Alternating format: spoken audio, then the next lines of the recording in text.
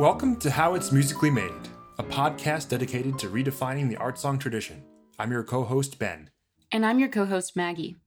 For those of you who are new to the podcast, we are following the journey of three groups of poet, composer, pianist, and vocalist, as they each work together to create an original art song. Today we will be talking with our third and final group, so this is the last week of introductions before we dive into the creative process of each team. If you haven't already listened to our first two episodes, go check them out so you can meet and hear from each group. Today we're talking with pianist Georgia Mills, composer Baldwin Jang, poet S. or Smith Yarberry, and soprano Vidita Kanaks. First, we'll hear from Georgia, who is a pianist and conductor I met at Eastman, where she's currently pursuing a master's degree in orchestral conducting. We're going to listen to her play a piece called Marcos and Marcos by Tigran Hamasyan to get started.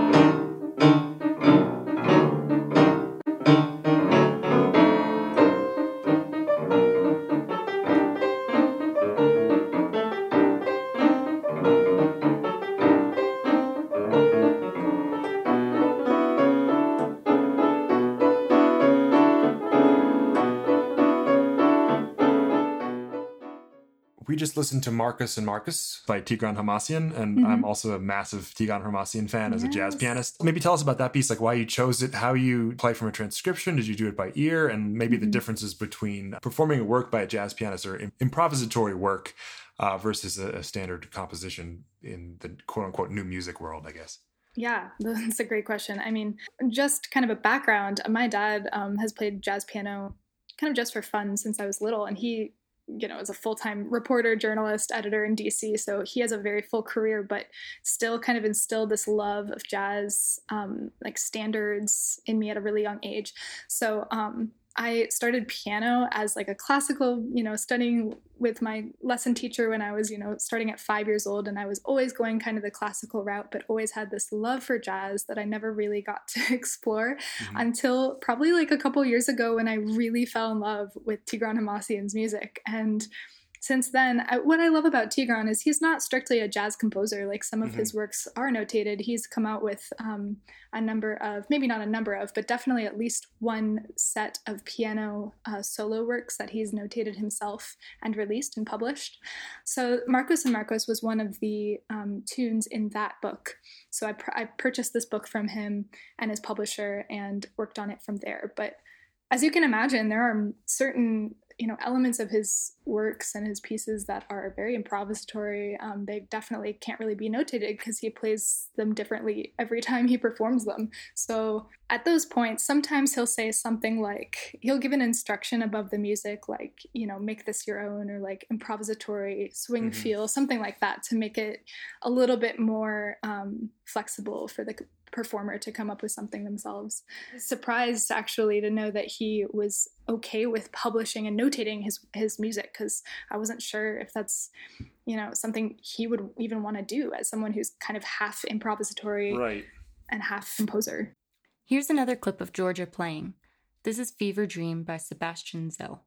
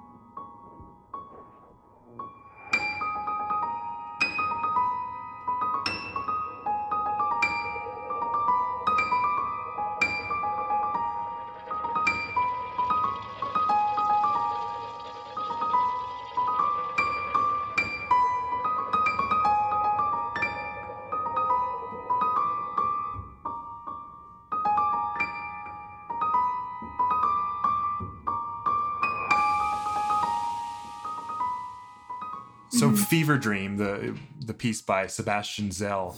Mm-hmm. Can you tell us about the performance of that piece, like your relationship with that composer? Yeah, definitely. Sebastian and I have been friends actually for quite a long time. We met during our undergrad at New York University, where I was studying at. We had actually kind of studied under the same composition teacher. I was taking composition as an elective and met at this composer's house. We got to talking and I realized I really enjoyed his music. Sebastian's music is incredible. He is from Miami, but now has been living in Brooklyn for probably like 5 or 6 years. And has a beautiful harmonic language that I really connect to. And he knew I was a pianist, so we kind of started collaborating quite a long time ago. And so this is an electroacoustic work. Did you guys workshop it together? What was the process for creating this?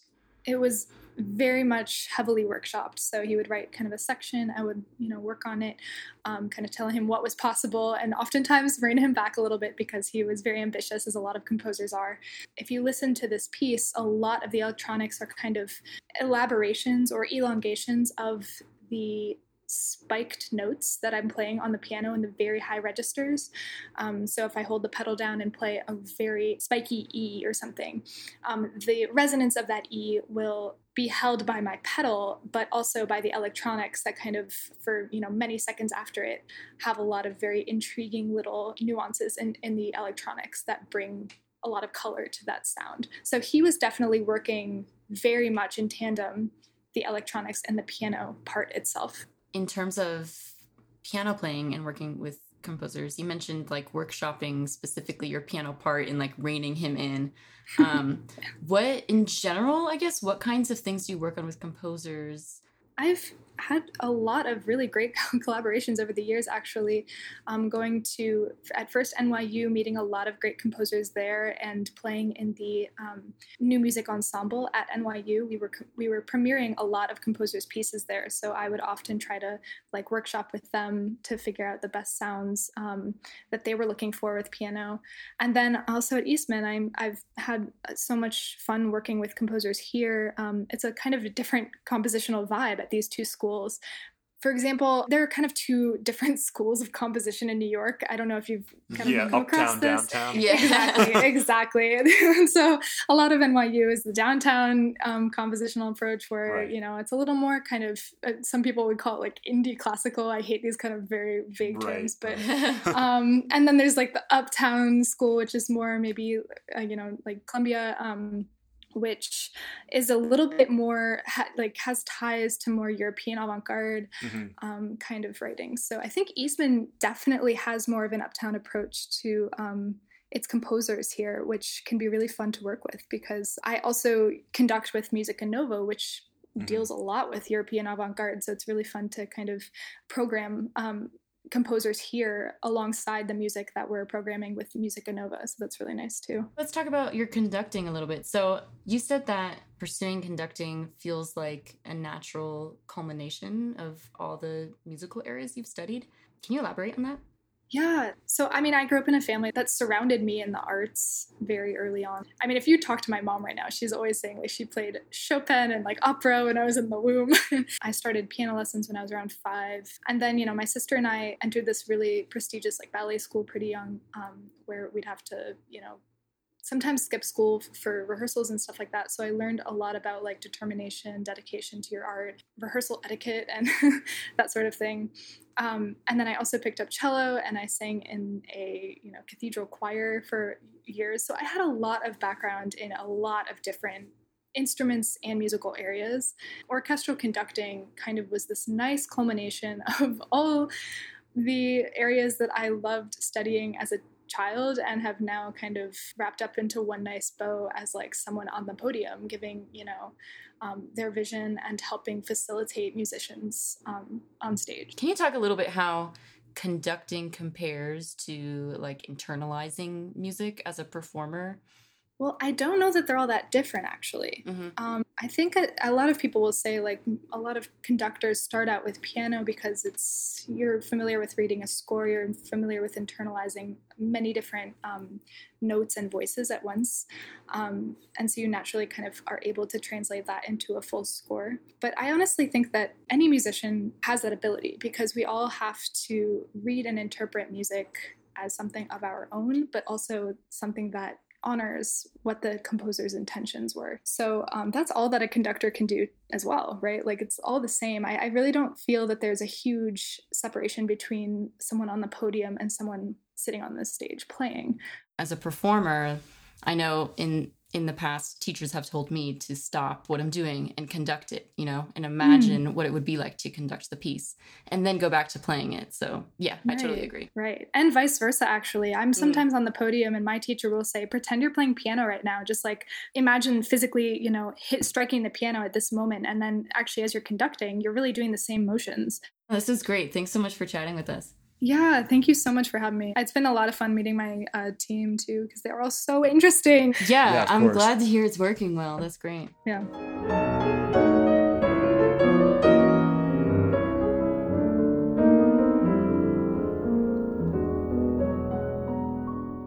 Composer Baldwin Zhang and I met at New Music on the Point back in 2014 and have crossed paths at a few summer festivals, auditions, and events. He's currently a PhD student in composition at the University of Chicago. Here's a clip from Baldwin's Fidelio Descending. We'll discuss in detail with Baldwin after we listen.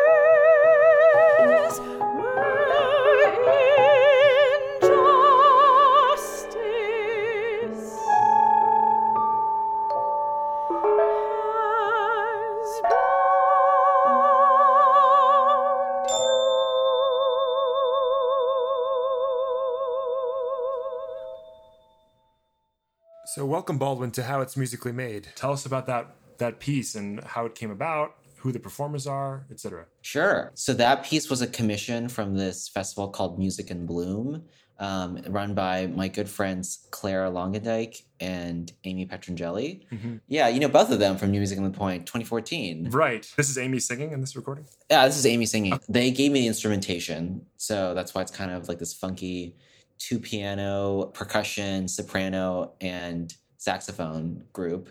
But yeah, so the piece came about as I was reflecting on Beethoven, the 250th birthday, and also the Black Lives Matter movement that really, obviously came to a head last summer. I was, thinking a lot about the prison abolition movement. I was reading Angela Davis in connection with, Black Lives Matter's protest. I started thinking about Fidelio, which is obviously a prison opera. I guess to your listeners, I'll maybe give a little summary. So Fidelio is actually a woman named Lenore who dresses up as a man so that she can break into a prison and free her husband, Florestan, who is being imprisoned as a political prisoner. The, opera is notable because it has these themes of freedom, a sense of injustice.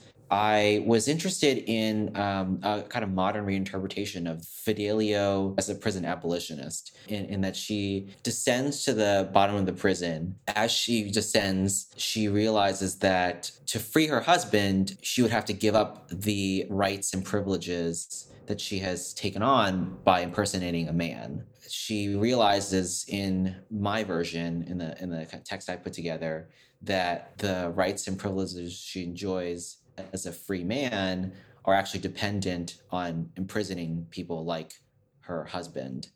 And so she's kind of conflicted about that. And that's what this aria is about, is that conflict in her mind. Also, there's a big microtonal component to this. Maybe, do you want to talk about that as well? And maybe if it or how it relates to this context? Absolutely. Yeah. So the piece is actually for piano and keyboard, and the keyboard plays an organ sound that's in extended just intonation. And really how it's relevant to this work is that when you get to a certain frequency range of extended JI, and especially with an organ timbre, you produce difference tones really easily. I'm gonna give my somewhat understandable explanation, but I encourage all your listeners to explore difference tones on their own too. So difference tones are a psychoacoustic phenomenon where when you have two frequencies being played, two notes being played, you'll sometimes hear a third tone that is the sum or difference between those two tones. Those frequencies don't actually sound in the air. They're not, there's nothing that's actually causing waves at the frequency of that third tone to vibrate in the air. Instead, it's something that happens in your brain, something about the structure of your ear produces this third frequency. So I was interested in exploring that phenomenon within the kind of programmatic aspect of this piece. So part of the text is that, Fidelio is hesitant to give up the liberty and privileges that she enjoys as the male Fidelio, but instead she, feels this inner calling to proceed anyways and to free her husband. I was kind of trying to depict this inner calling as these difference tones, the sense that, there's something that you hear deep inside you, but isn't actually realized in the air around you. So since this podcast is sort of mostly about art song and these collaborations that you guys are doing, I know we've talked a lot about this, and so this like performative dimension to a lot of your work. So how do you see the relationship between text, performance, and storytelling? Just that performative dimension when we're working with art song, when you have a singer and a pianist just directly kind of communicating with an audience. How is that dynamic sort of informed for you? Yeah, it's a great question. So I'm going to give my own opinion on this, and I think there are definitely people that will disagree with me. And actually, one of my collaborators in my group has a very different opinion on it. So when you talk to Vidita, she'll give you a different perspective. So how I feel about it is art song is actually a really performative medium, because whereas you start with a text that can be read somewhat ambiguously, you have time to spend with a page of poetry, and you can read, it multiple times in a row and read individual sections over and over again. Art song is a medium through time, and it's a medium sung by one person. There kind of is an expectation that the singer has to embody the character of the speaker of the poem, or embody a character some way. Because an art song is never just a presentation of the text. It's always an interpretation of the text. Music, you can't get away from the affectual dimensions of music. Setting anything to music necessarily implies an affectual interpretation of whatever you're setting. I really try to lean into that. I try to build characters for people in my art songs. And part of that character is not just, the music, the notes, what they sing, but their body language, the sense of embodiment they put into the piece. And I think that's where the theatrical performative dimensions can come in really nicely and easily. Let's next listen to a little bit of Baldwin's piece, Songs After Sufjan, inspired by Sufjan Stevens.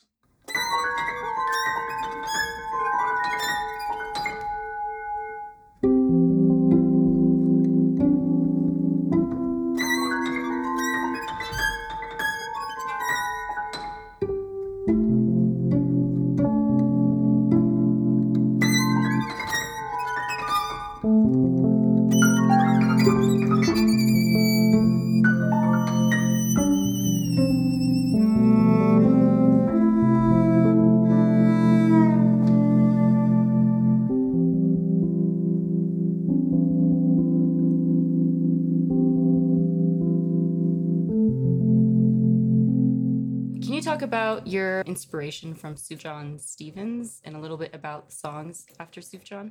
So Sufjan Stevens is a indie rock singer-songwriter / composer. He has roots in the Midwest, in Michigan and Illinois. So I resonate with that because I currently live in Chicago. And, he's just like one of my absolute favorite artists that I grew up listening to. I mean, is the perfect soundtrack to any sad gay boy going through their, teenage years. A lot of his albums really push the envelope in terms of what you typically find in instrumentation in a pop song. Like he has in Illinois, he uses like a whole chamber orchestra for a lot of tracks. For me, I was really drawn back to Sufjan Stevens last year when we went into quarantine and isolation, because I was really missing the sense of immediacy that you get from listening to music in a live context. And I felt that pop music, because of the production techniques, better gives you a sense of that kind of immediacy and connection and intimacy than, often classical or contemporary classical recordings will give you. Mm-hmm. And then the other reason I was really drawn to Sufjan Stevens at that moment in my life is because my mom passed away. She passed away from cancer. Sufjan Stevens, his mother passed away in 2015, and he wrote an entire album called Carrie & Lowell. So yeah, it was really helpful for me to kind of find a kindred spirit, in my own feelings. I decided to create this piano trio. It was actually commissioned from two different groups, from music from Copeland House and the National Sawdust Ensemble, for different movements. I chose specific songs that reflected on his relationship with his mother. So the piano trio takes kind of musical fragments from these songs and reworks them into my own form and my own emotional narrative that's separate from his. So it's not at all an arrangement of it, but I definitely owe him a debt in just some of the musical materials. All right. Well, thank you so much for sharing your music with us today, Baldwin. Thank you guys for setting this collaboration together and pairing me with such wonderful people, because I really, really love everything that my individual collaborators bring to the table. Fantastic. Yeah, great to talk to you guys.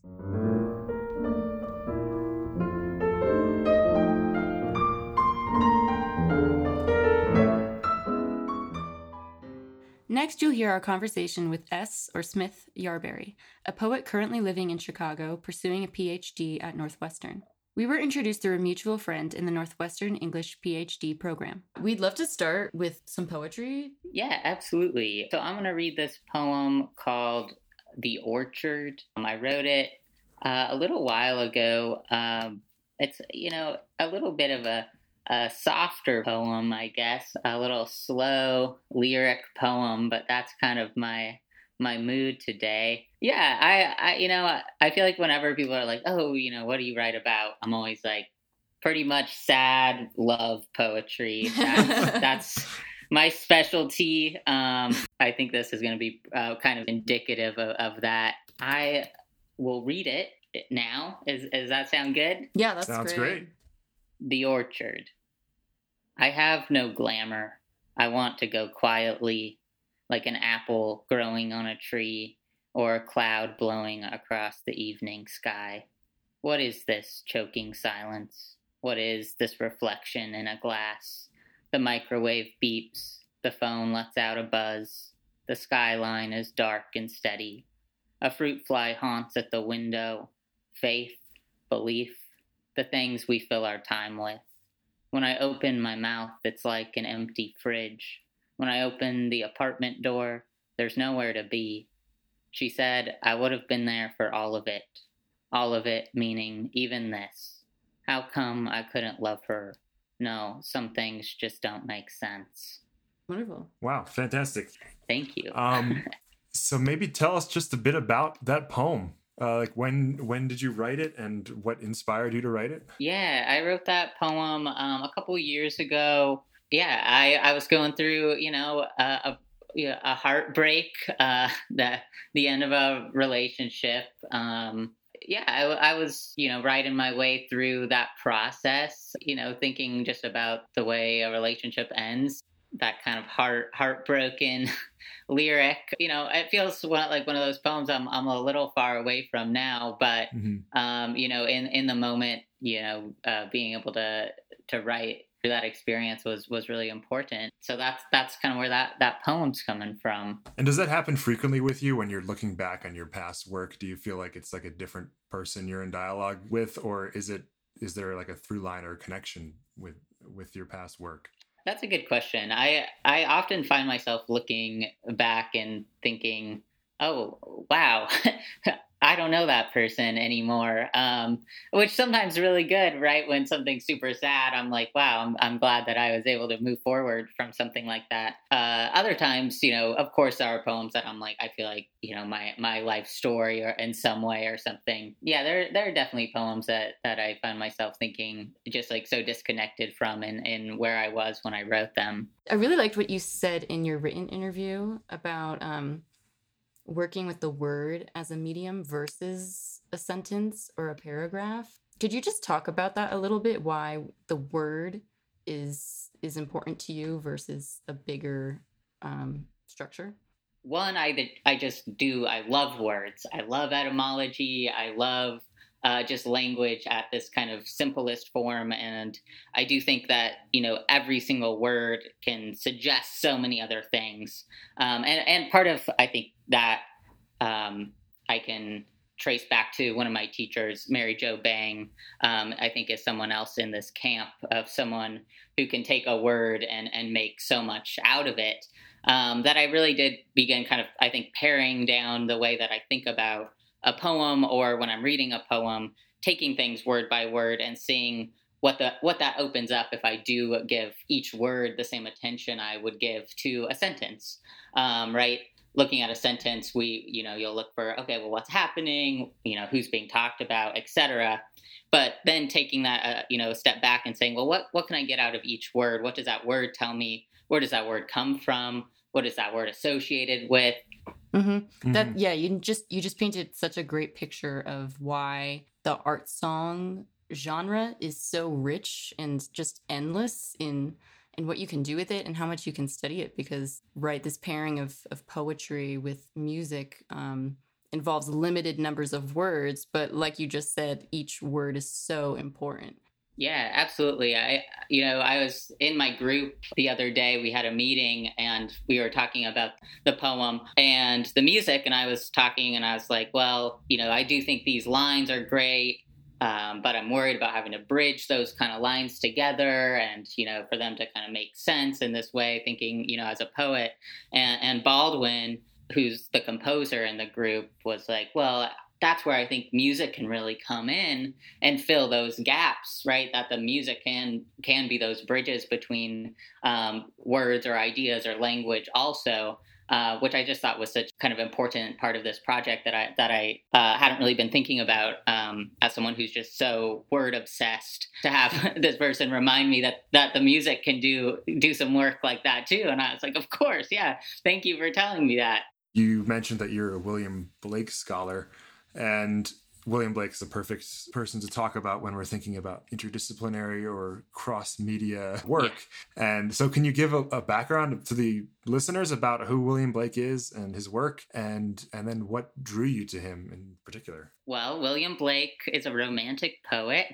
He was born in the kind of middle of the 1700s, which makes him a very old romantic poet. He's kind of in this weird kind of in between movements in literary history. He was a poet and visual artist, and writing and kind of quote unquote illustrating or illuminating his work simultaneously, so that it's not quite illustrations as in that he wrote and then illustrated, but often was working on the plates with the written word as well as the visual art at the same time, which is really interesting as far as process goes. If you're listening to this, you're probably would know him from Tiger, Tiger, Burning Bright. The Tiger is his most famous poem, taught in high school. But he also worked on a lot more kind of experimental work that was certainly not published widely during his lifetime. Although, now there are a bunch of us, of course, resurrecting some of those pieces of work.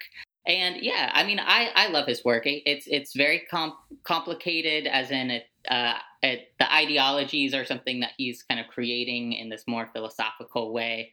So it's kind of poetry and visual art and philosophy and religion all wrapped into these wonderful poems. But I think he's really a poet that I would use this word integumentum, which is a great Latin word that means kind of writing specifically that has this kind of pleasurable difficulty to it, or what's difficult to understand is what makes it pleasurable. Mm-hmm.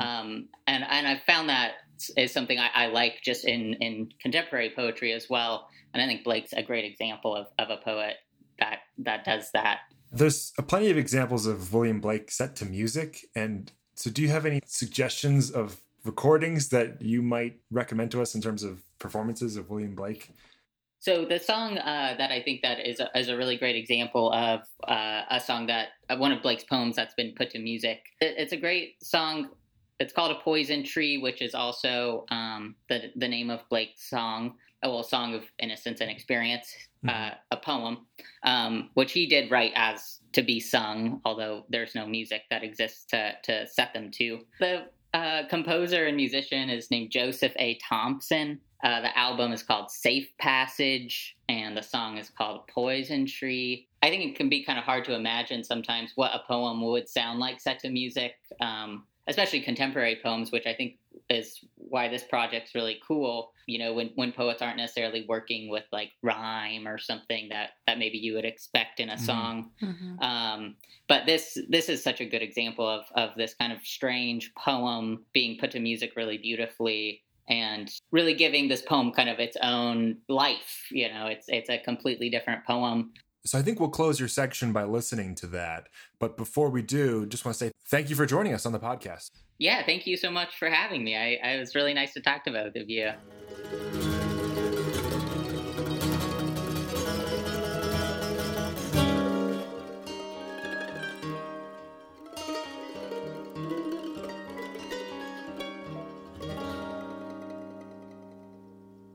I was angry with my friend. I told my wrath did end. I was angry with my foe. I told it not. My wrath did grow. Finally, let's meet soprano Vidita Konix, who recently finished her master's degree in early music at McGill University in Montreal. Vidita and I met a few years before that at a summer festival called Songfest, which is dedicated solely to art song performance. So welcome, Vidita, to the podcast. We're going to start by listening to your virtual performance and arrangement of Ravi Shankar's Sandhya Raga. But before we do that, can you tell us a little bit about this piece and about Raga in general? Yeah, so the piece is titled Sandhya Raga, and Sandhya is just the word for evening. Indian classical music is very much rooted in the idea of interpreting ragas, and I feel like ragas are very kind of misunderstood sometimes because at its very basic level, it's simply a scale. So, a major scale has a name.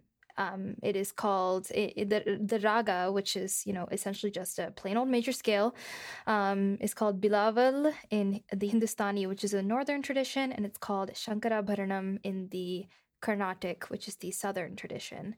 And then, there are names, like designated names for every scale that we know of in the Western classical world, including, your harmonic minor, that's called Kiravani, natural minor is called Natabhairavi. What else do we have? The Lydian mode is called Yaman. There actually is not a raga that really goes with melodic minor, actually, so that one is missing. But but generally, it's kind of the same scalar structure up and down. Each pentatonic inversion also has a given raga name / association. So, like I said, at its basic level, it's really just a particular combination of tones that make up a scale or a mode. But then, kind of the next level of ragas is the way that they're interpreted stylistically and the associations that they may have.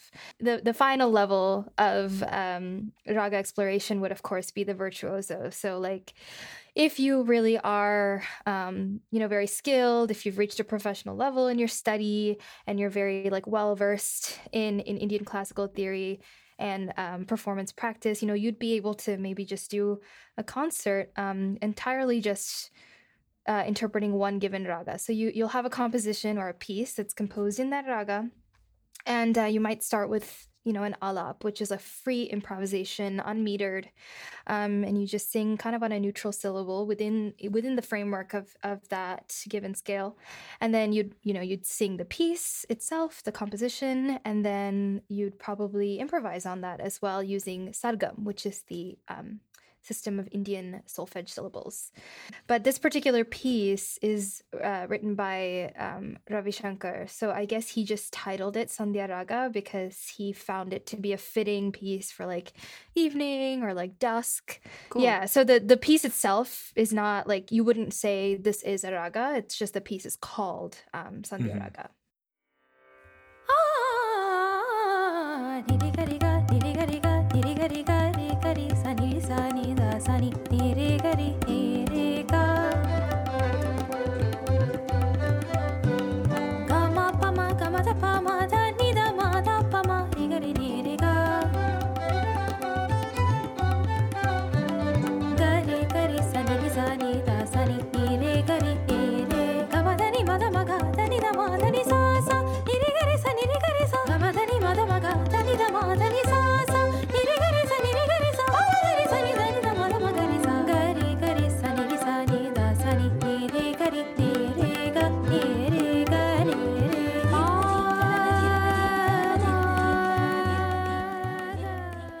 So you also have quite a few other creative arrangements on your YouTube channel.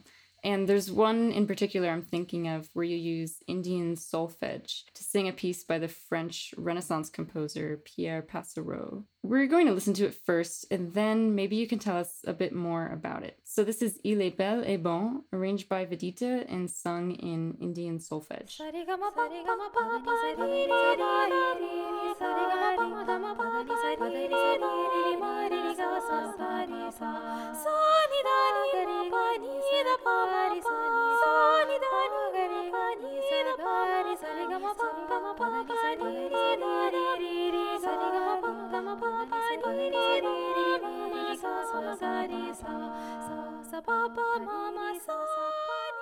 It was during my undergrad that I was realizing that I enjoyed choral music kind of more than like solo singing, because I just loved the collaborative aspect of it, and I loved especially a cappella singing, where I realized how much expression there is in the human voice and how much you can actually kind of challenge the voice to create a more reverberant sound, especially as a combination of voices. I think I joined like the early music lab or something where we would do a lot of Renaissance polyphony. That was one of my first earlier exposures and experiences with this genre. I started really enjoying doing like Josquin and other like Bach motets. And so I think that was one of the main reasons why I decided to pursue early music during my master's. And rather than early opera, my focus was really on chamber music and working with other singers, on perfecting our intonation, our balance, our expression, as a group. And that's something that I just really enjoyed, being musicians, I guess, more than like theatrical individuals. I think, that has merits of its own, but this was where I was really like kind of thriving.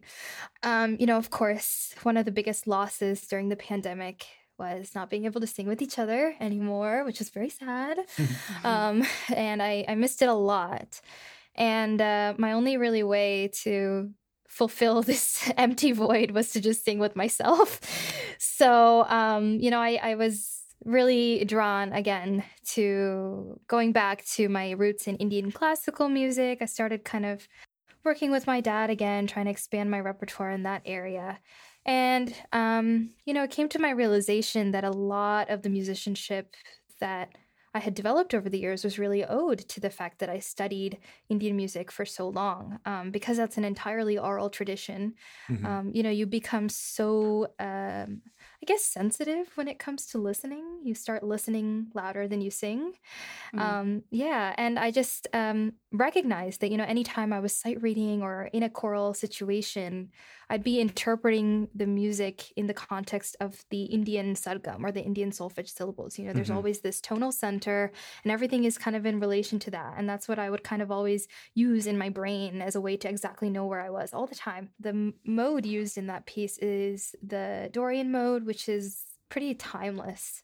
You hear it used all over the place, and notably in Indian music, it's defined as the raga Kararapriya. So I was like, considering, this is a raga in its own little way, might as well, sing it with the Indian solfege and give it a different kind of a flavor. A question that came up when you were talking about your sort of view of the voice in like an ensemble setting versus the solo approach. And it's interesting because, when you think about early music and really up until the Renaissance, the Florentine Camerata and everything, there wasn't really that conception of like the soloistic, like virtuosic voice that kind of came out and was delivering a text in the conception that we think about art song today, right? I'm wondering if you could speak more to your view of the voice in general, and then maybe tying it into this conversation about art song and this collaboration involving art song where it's kind of somewhat of a romantic tradition. Yeah, totally. And that's a really great question. And I've always felt like a bit of an oddball. Maggie, you and I were at Songfest together, and that was actually one of the defining moments for me when I realized that I was like, maybe I don't really fit into this mold, because I think I just view the role of the voice a little differently than everyone else here. And I don't think there's like a right or wrong. I think, different people just have different vocational callings when it comes to how they want to use their voice.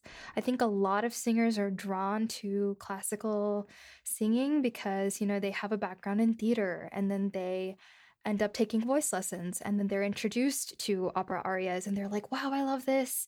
It combines, my love for singing lyrically and beautifully with my love for acting and theater and drama, and that, is like a perfect match. And for me, I had my choral background. I was a pianist as a kid.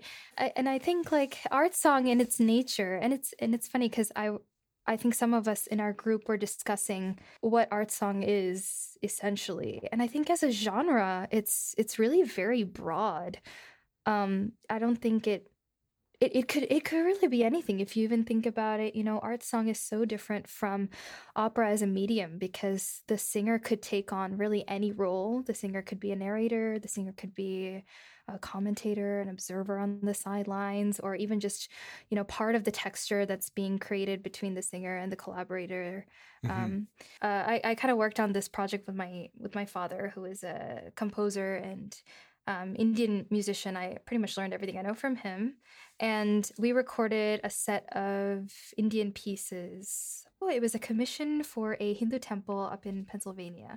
And it was a collection of text that was written by like modern day saint poets and a few from earlier centuries in praise of a particular deity. And she is this embodiment of like knowledge and wealth and beauty. And the goddess's name is Sharada Devi. All of the text, although it is sacred text, it's very ornate, and there are like very particular rhyme schemes, and it's all like, very sophisticatedly, the syntax is all very like done in a particular way when it comes to Sanskrit poetry. The album is called Sharada, and I described it as a collection of art music. They're all art songs. They're all sung by me. I'm a solo singer.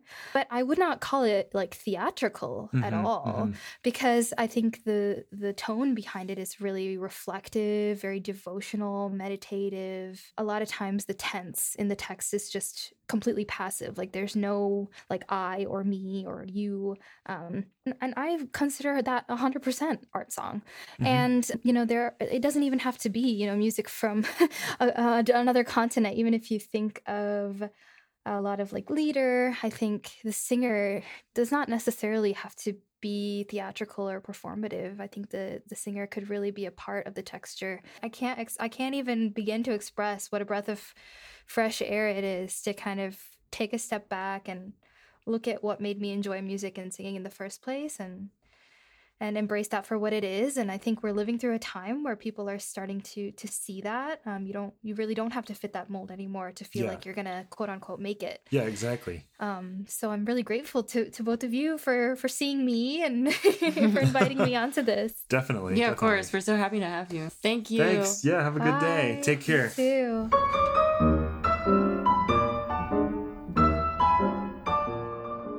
We'll talk again with Georgia, S., Baldwin, and Vidita in 3 weeks to see how their creative process is going. And this concludes the introductory portion of How It's Musically Made. Next week, we'll meet again with Group 1, Bree, Nathan, Vina, and Nikki, and hear about their process so far in creating original text and music, and learn about the conversations they've been having. In the meantime, don't forget to follow us on Instagram and Facebook at How It's Musically Made to stay up to date. We also welcome questions, comments, and feedback at any time, which you can send through a private message on our social media pages. Thanks for listening, and see you next week. This project is supported in part by the Paul R. Judy Center for Innovation and Research at the Eastman School of Music. If you would like to sponsor an episode or contribute to the project, send us a message on Facebook or Instagram at How It's Musically Made.